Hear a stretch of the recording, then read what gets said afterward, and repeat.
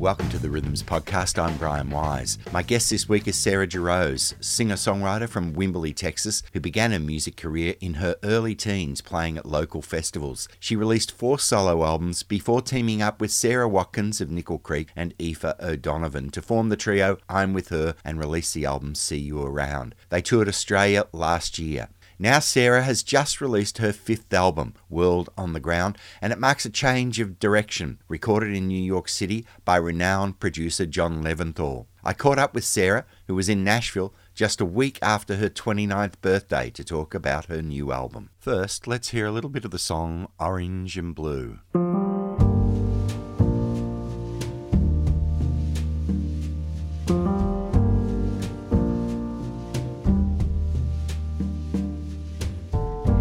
In the shadow of the cypress tree, I stumbled in its tangled roots, surrounded by the tree's forgotten leaves. My knees were bloodied, hands were bruised, while I was down upon the muddy ground. I dug my hands into the earth. I think I found it now, and nothing else will do. Hi, this is Sarah Jarosz. Hi Sarah, how are you? Hi, good, thanks. I'm in Nashville, Tennessee, at the moment. I came down here kind of when everything started getting locked down. Because my apartment's in New York. That's where I live, and my boyfriend has a house here in Nashville, so when things started getting crazy, I thankfully, very fortunately, had another place to go to get out of the city. So I've been here in Nashville ever since the beginning of March. How are you getting along there? It must be difficult for an artist who sort of is used to doing gigs and also releasing an album that you would normally be touring behind. Yeah, it's been I would say there's been a lot of waves of emotion over the last couple months. I mean, at the end of the day, I really can't complain because, as I said, I'm just so grateful to not be in the city right now and be able to be here and have access to being outside and sunshine. And, that has made it a much more doable last couple months. But yeah, I mean, it's definitely been, as many musicians, all of my musician friends are feeling right now, tough to kind of wrap our heads around this sort of, it's turning into more and more of a long-term reality of not being able to play our music live, which is really, I mean, for me, that's how I make my living. So trying to be creative and trying to figure out ways to get this music to people. At the end of the day, I'm so glad that I was finished with this record and that I'm able to still release it on time. So I'm thankful for that. What are you going to do when you release it? Are you doing any online gigs, any performances like that? Because you won't be touring for a little while. Right. I've been doing a ton of sort of people from all over the place are sort of asking for videos for different outlets and things like that. So I've been kind of making a lot of music videos almost at home, kind of a combination between covers and a bunch of the new songs from the new record. I think that it's inevitable that I'll do some live concerts along the way.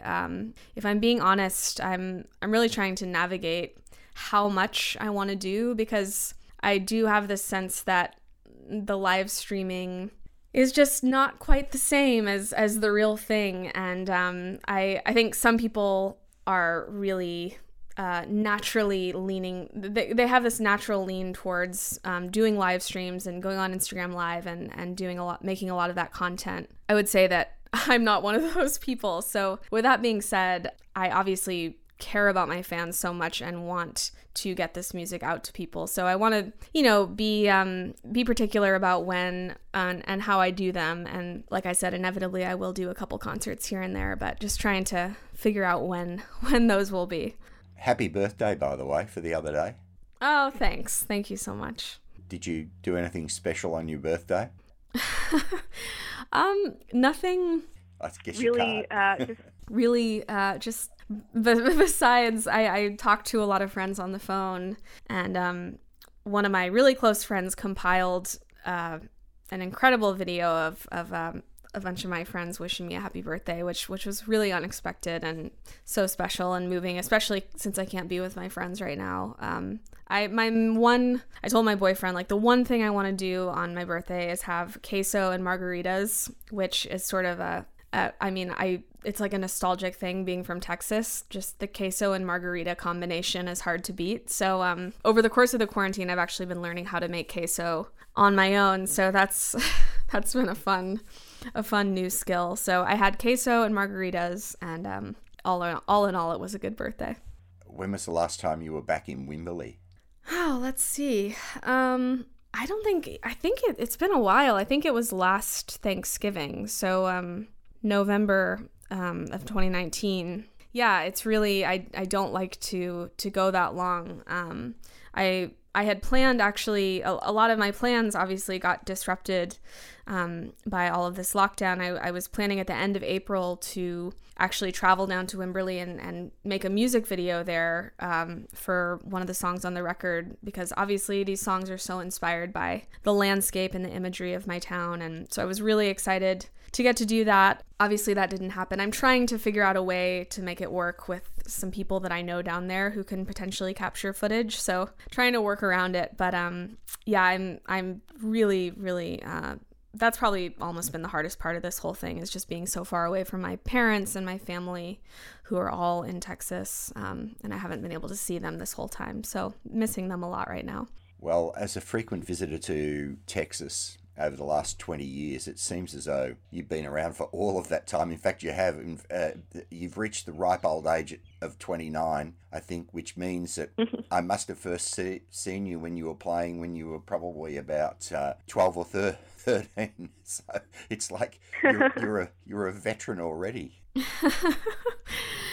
That's awesome that you're a frequent Texas visitor. I love that. I recall seeing you a couple of years ago at, I think it was the Old Settlers Festival. You are like the homecoming hero there now. You're held in such high regard. Oh, that's sweet to hear. I mean, that festival is really kind of where it all began for me in so many ways. Not only in the sense that it's where I really kind of got my bearings as a performer and played some of my first shows of my own music, but also it was the first festival that I attended where I got to meet so many of my musical heroes. For instance, Nickel Creek, I met them at the Old Settlers Festival, actually back when it was still in Dripping Springs and not in Driftwood. And now it's moved again. But yeah, that's been a special place for me over the course of my life so far. Now, one of my favourite ever gigs was when I saw you at the City Winery a couple of years ago with John Prine. I was going to say he was supporting you, but he opened the show, and then you came on with I'm with Her and did a brilliant performance. But that was a really special gig, and particularly in retrospect, looking back at the fact that unfortunately John's no longer with us. Oh my gosh, yes. That's also been one of the most, I think, challenging parts of this whole pandemic, is losing John Prine. That night was really special, and I feel very fortunate that wasn't. I shared many musical nights with John Prine on the road. He was one of the first people to really believe in me and my music. I mean, I got to open for him a handful of times just solo, all by myself. I actually recounted on my Instagram when he passed that I was actually too young to rent a car. And so he offered, his band and him offered that I could just hop in their car to drive it was like a weekend of 3 gigs or something. And we drove together, and he drove the car. He didn't have a driver or a bus or anything. He drove the car, and he loves Dairy Queen, and we stopped and had lunch at Dairy Queen, and he let me sing his songs with him. And it's just, he did that with so many musicians, really was just so generous with his time and his spirit. And I think that's just felt by so many people. So yeah, that night at the City Winery, I do remember that being a very special, magical evening. It's hard to believe he's no longer with us, because he wrote so many brilliant songs, and he left such an indelible mark as a songwriter and as a person, more importantly, I suppose. Exactly. Yes. I think that's sort of the magic dust, if you will. Like, it's one thing when people's music touches you, and then to sort of meet a hero and also realize that there's this other layer of them just being a really incredible human sort of enriches the whole experience. And he was a perfect example of that. Goodbye, brother. Hello, railroad. So long, Chicago.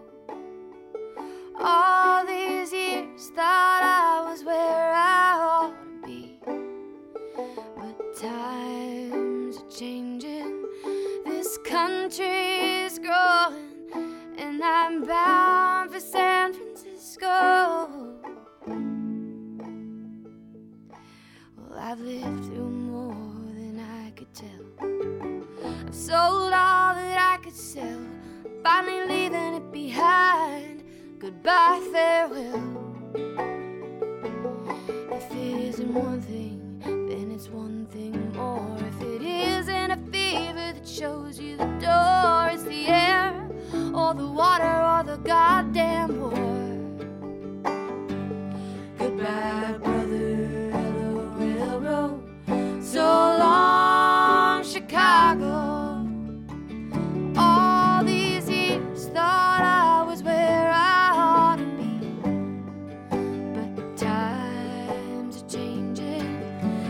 country's growing, and I'm bound for San Francisco. Hi, this is Sarah Jarosz. Well, let's move on to your new album, World on the Ground. It's your 5th album. It is, yes. There are many people who never do 5 albums in their lifetime. Yeah, I can't quite I can't quite believe it, honestly. 5 is my favorite number, so this one feels special just in that simple regard. But yeah, it's I can't believe it's the 5th one already. It's produced by John Leventhal and recorded in his home studio in Manhattan. So it's a little bit different than the other 4. It's a different approach. How did that come about? How did you meet up with John, and how did you decide to work with him? Yeah, well, John and I had been acquaintances. We really didn't know each other well at all, but we had run into each other at events here and there, as you do, as musicians do. And he had actually played on one of my records. He played on a song called Runaway. He played the electric guitar on that song, but it was a remote overdub, so I had never actually been in the studio with him. But as I was preparing to make this record, over the course of a year leading up to it, I had sort of been compiling a list of dream producers, because I had made all 4 of my previous albums with incredible producer engineer Gary Pachosa, and I mean, that was 4 albums over the course of 10 years, and it just felt like a really beautiful chapter. And you know, after Undercurrent, my last record, we were kind of like, okay, we were both on the same page of, you know, it was, I was excited that it was time to try working with someone else, because that was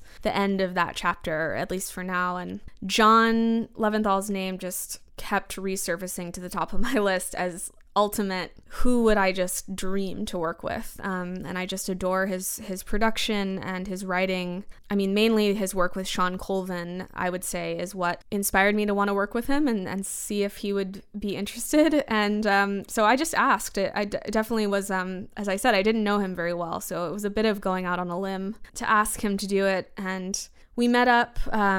I think we had one meeting in December of 2018 was when I asked him, and I had no idea when I asked him, but his studio was, I live on the Upper West Side in Manhattan, and he lives in Chelsea, and it's his home studio, so it was a very convenient 7 stops on the C train to get to his studio. And our first meeting went really well, and I think we both kind of could tell right away that we were, a word that he's used was very simpatico vibe in the studio, and I think we were hearing the same things and feeling a similar, I was really excited to be open to writing with him, which was another reason I picked him to be a producer, because I had read interviews that he really liked co-writing to be a part of his production process. And so it really just happened in this, it kind of flourished in this really natural way.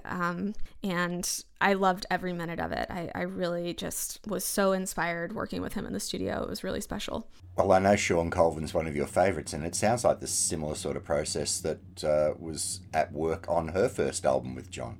Yeah. I mean, that's, I think Steady On, I think, was kind of his first production role. And as he has said, he was just sort of figuring it out as he went along. But, as with any craft or anything that you work on for a long time, you figure out what works and you figure out what doesn't, and you kind of hone it. And he's certainly at a point in his life and career where it's almost like he's got it boiled down to a science in the best way. Because I think that happens to some people where they're further on in their career and they kind of have it figured out, but the spark or the joy or the inspiration kind of gets lost somewhere along the way. And that is definitely not the case with John. I mean, it almost felt like a runaway train in the best way possible, of just constant energy and constant forward motion always in the studio, and never lingering too long over an idea that didn't work or a part that wasn't right, and just like constant forward motion, which is not always the case in the studio. It's really, in my experience, it's very easy to get hung up on things and get filled with self-doubt along the way. And his way of working in these kind of 6-hour blocks during the day created this workspace where it was just constant forward motion, and my ears were never able to even get fatigued because of that process and that workspace. In terms of the songwriting, I believe he encouraged you to think of yourself as a storyteller or telling stories in the songs. Is that right? Is that where one of the important things you took away from it?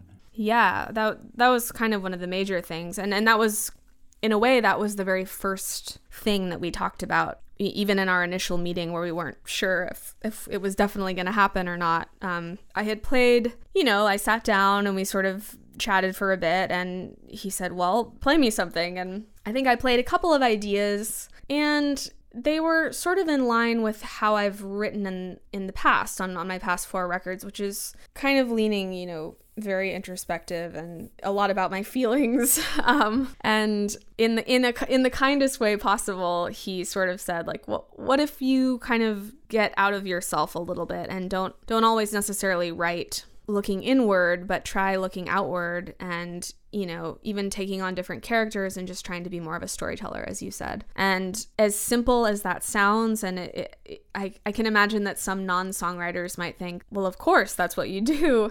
Sometimes it's just as simple as someone saying something that kind of sparks your attention and makes you go, oh, of course, like that's what I've been waiting for all along. And it really kind of felt like an opening and a shift in my perspective and my approach to songwriting. I can see that in a song like Hometown, where I'm pretty sure the song's not actually about you, but it might be about someone that you know or that you've observed. Yeah, it also could be about me, but I like that mystery. I liked that was like an exercise almost of trying to create the mystery within the song. Exercise is a little bit boring of a word to use with songwriting, or like a little bit uninspiring word to use with songwriting, but sometimes it's appropriate. Yeah, that, as with many of these songs on this record, it really was kind of as simple as him saying, shift your perspective. And then it felt like lyrics are often the thing that take me the longest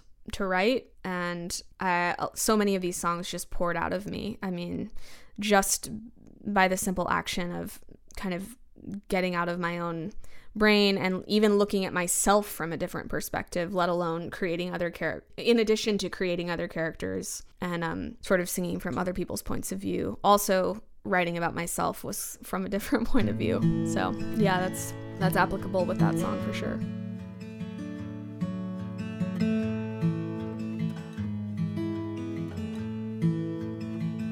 On the verge of a breakdown, back in her hometown, never thought she'd settle down in a place like this.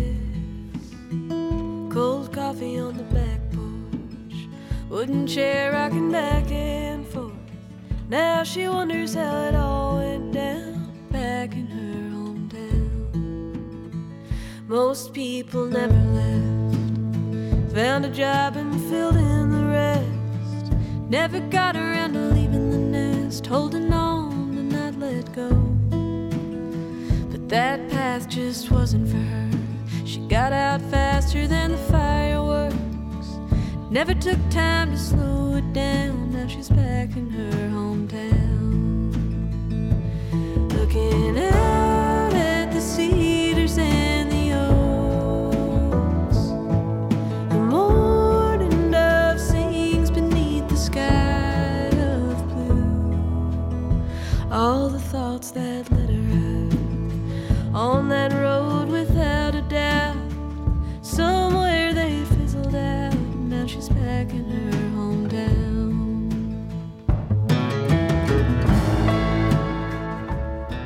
Let me ask you about the cover painting by Erin Murray. Is that a painting given to you by your parents? I read it obviously means a lot to you, and it's a beautiful painting. Thank you. Yes. Yeah, that was a gift from my parents. I don't own really any fine art other than that. I'm not like an art collector. Maybe I will be at some point in my life, but that was just a sort of off the cuff purchase from my parents. We were on a family vacation in the Northeast after I think that my parents had flown up to Boston the summer after I had started college there. And being from Texas, we were all kind of curious to explore New England and the surroundings of Boston. And so, well, my dad is actually from there. But anyways, long story short, we stopped in this art gallery in Provincetown, Massachusetts, and I just fell in love with that painting. And this was probably 10 years ago. And so they very kindly bought it for me, and I've carried it with me from apartment to apartment ever since. And it's been in my New York apartment where I've been for 7 years. It's been sitting on the mantle of my apartment, and it's almost like with things around your house where if they've just been on the wall or around so long that you stop noticing them. That's sort of what happened with that painting. And then when I was thinking about I was pretty stumped actually about what to make as the art, the cover for this record, and a photo of myself just didn't feel right. That's what I've always done in the past, but it didn't feel right this time around because so many of the perspectives on this record are not necessarily always about me. And I just sort of saw that painting in a new way, and it especially immediately reminded me of the song Pay It No Mind. And I knew it's literally a square of a canvas. So I knew that it would like fit in the square of a CD cover. And thankfully, Erin, who I'd never met or been in touch with at all, I managed to contact her, and she was so excited and signed off and gave permission and everything. So that it all worked out, and it really feels like it matches the spirit of the music to me. Well, it relates to the song and the title of the album, of course, which comes from a line in the song, doesn't it? It does, yes. Pay It No Mind, the second song on the record, which is, I think that might have actually been, I'm trying to remember, I can't remember the exact order of which songs came first, but that might have been the first song that John and I wrote together. He had the music for that written, kind of the guitar part at the beginning, which is sort of teetering back and forth, and he played it for me, and again, it was just one of these rare things that is very rare in songwriting, where I went home that night after being in the studio, and that song just kind of came all at once. It was like, it's definitely a New York inspired song in this sense of like walking under tall buildings and skyscrapers and imagining a bird on a high floor looking down at everything and the hustle bustle, and having this clarity of not being amidst it, but able to sort of process it in a clear way. And once I thought about that, the song just was born. And yeah, so that's where the title comes from. And then it just sort of serendipitously, felt like a connection with the bird in the song, and then the birds on the record cover. Up by the window of the 7th floor, there's a little bird stretching her wings. She's looking down at the world far below her. I can hear the little tune that she sings. She says, we all have our notions, baby. We all laugh inside. And when the world on the ground is gonna swallow you down, sometimes you got to pay it no mind.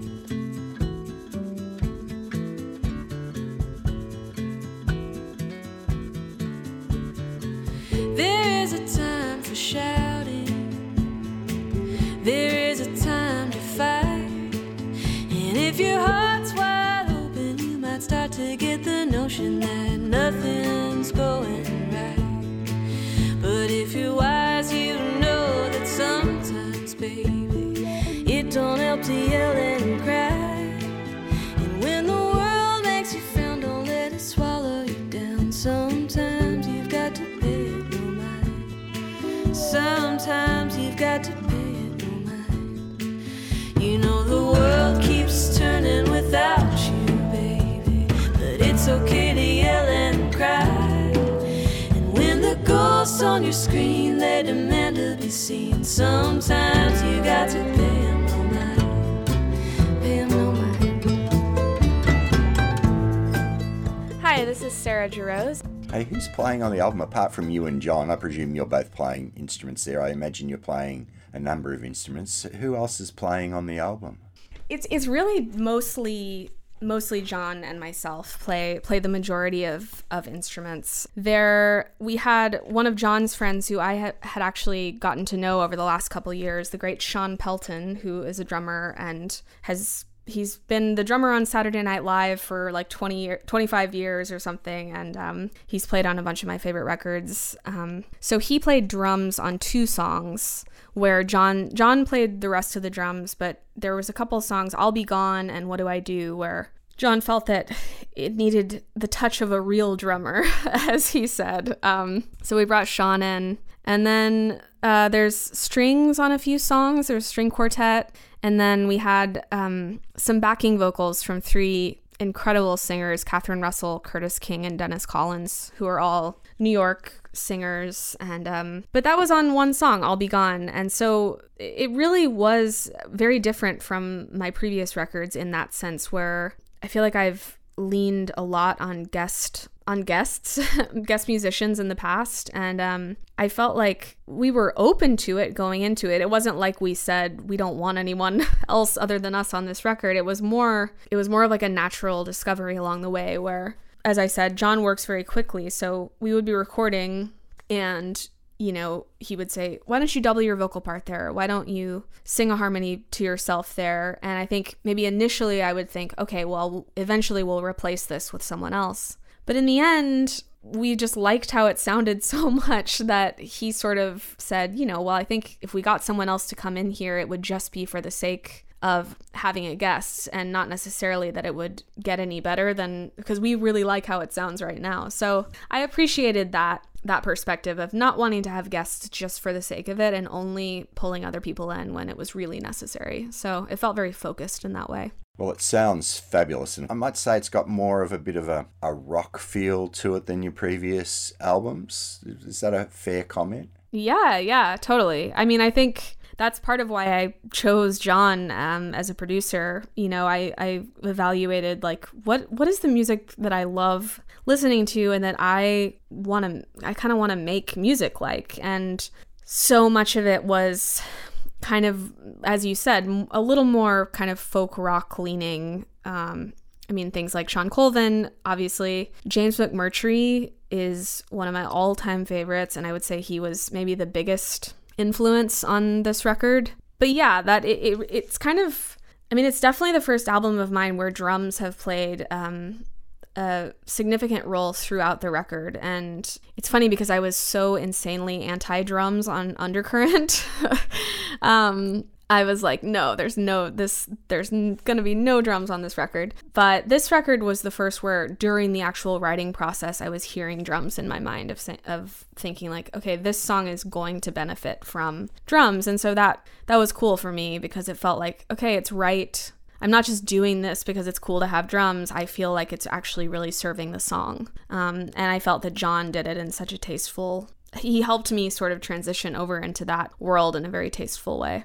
Well, if you've got a really subtle drummer, it can really help. And part of the secret of a really good drummer sometimes is the fact that you don't notice that they're there. Do you know what I mean? They're not sort of thumping away like a lot of drummers tend to do. Yeah, 100%. Yeah, that's a really hard thing to find. I think maybe the fact that John is a guitarist first and foremost helps with at least his drumming on this record being that, I feel that it's that way. So yeah.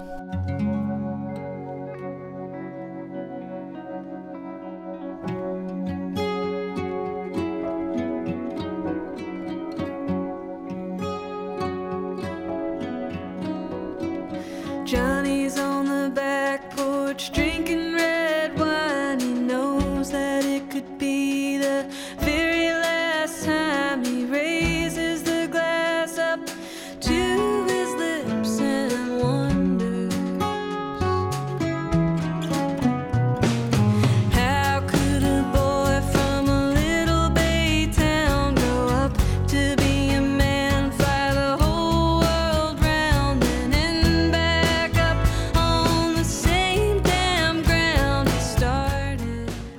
is Sarah Jarosz.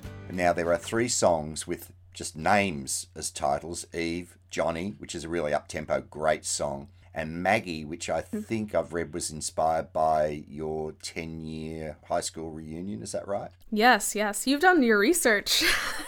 I'm impressed. Thank you so much. Yes, so Maggie is the only one of those 3 that is actually based on a real person. Not that the other 2 aren't, but those are sort of made up. Johnny and Eve are sort of made up fictional names, in my mind anyways. But Maggie was actually based off an actual encounter that I had last summer while I was making this record. I flew in the middle of it last August to go to my 10-year high school reunion, and ran into this old friend who I hadn't seen since we were kids, because she actually went to a different high school. But Wimberley is such a small town that even people who didn't go to the high school came to the high school reunion. So yeah, and long story short, we had a conversation at the bar at the reunion, and she had sort of been expressing to me how she wished she could travel and see the world sort of as I have been doing. And it really moved me and inspired me, and I just had so much compassion for her, and for not only just her, but there's so many people like her who don't always have the means to get out of their situation or their town or whatever. And I wrote that song pretty much a few days after that experience.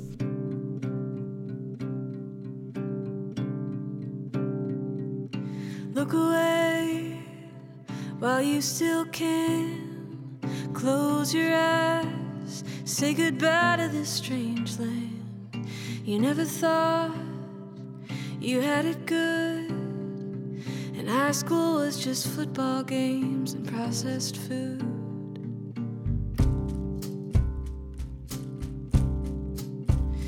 You've been picking through the weeds too long, surrounded by the echoes of a dream gone wrong, and running through the fields that led to nothing but a song you're singing in your head. Drive across the desert in a blue Ford Escape. Hopefully this car will live up to its name.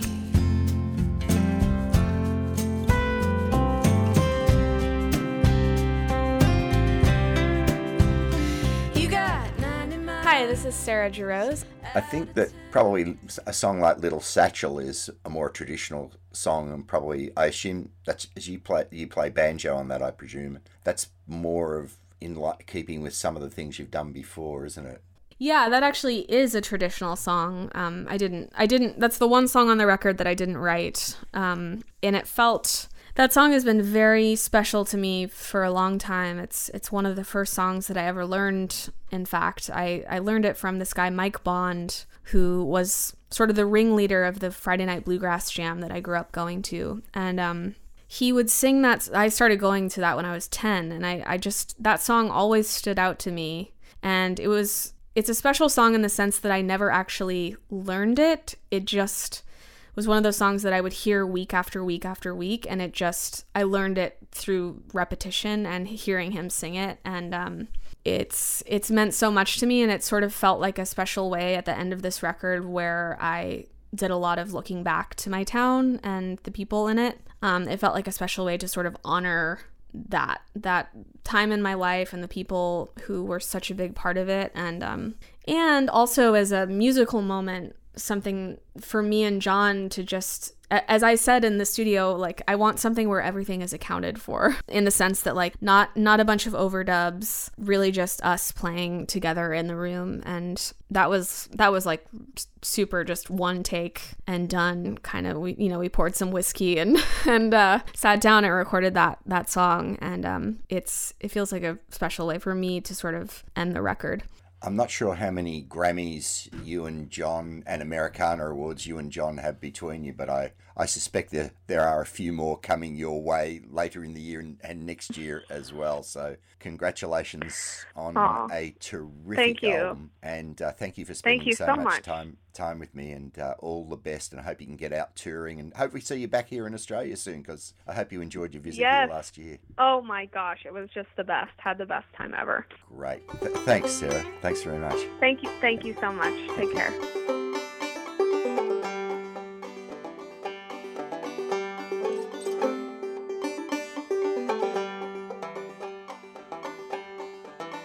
Under my bed, you can set your little satchel, and on my head, come lay your little hand. If you will be my own true lover, I will be your loving little man. Run to the house and ask your papa, bride of mine you'll ever be. If he says no, come back and tell me. I will wait for you to be free. When you get free, then we'll get married. Look how happy we will be. Oh, we'll go to California, any place you want to go. Oh, we'll go to Louisiana, settle down when we get home.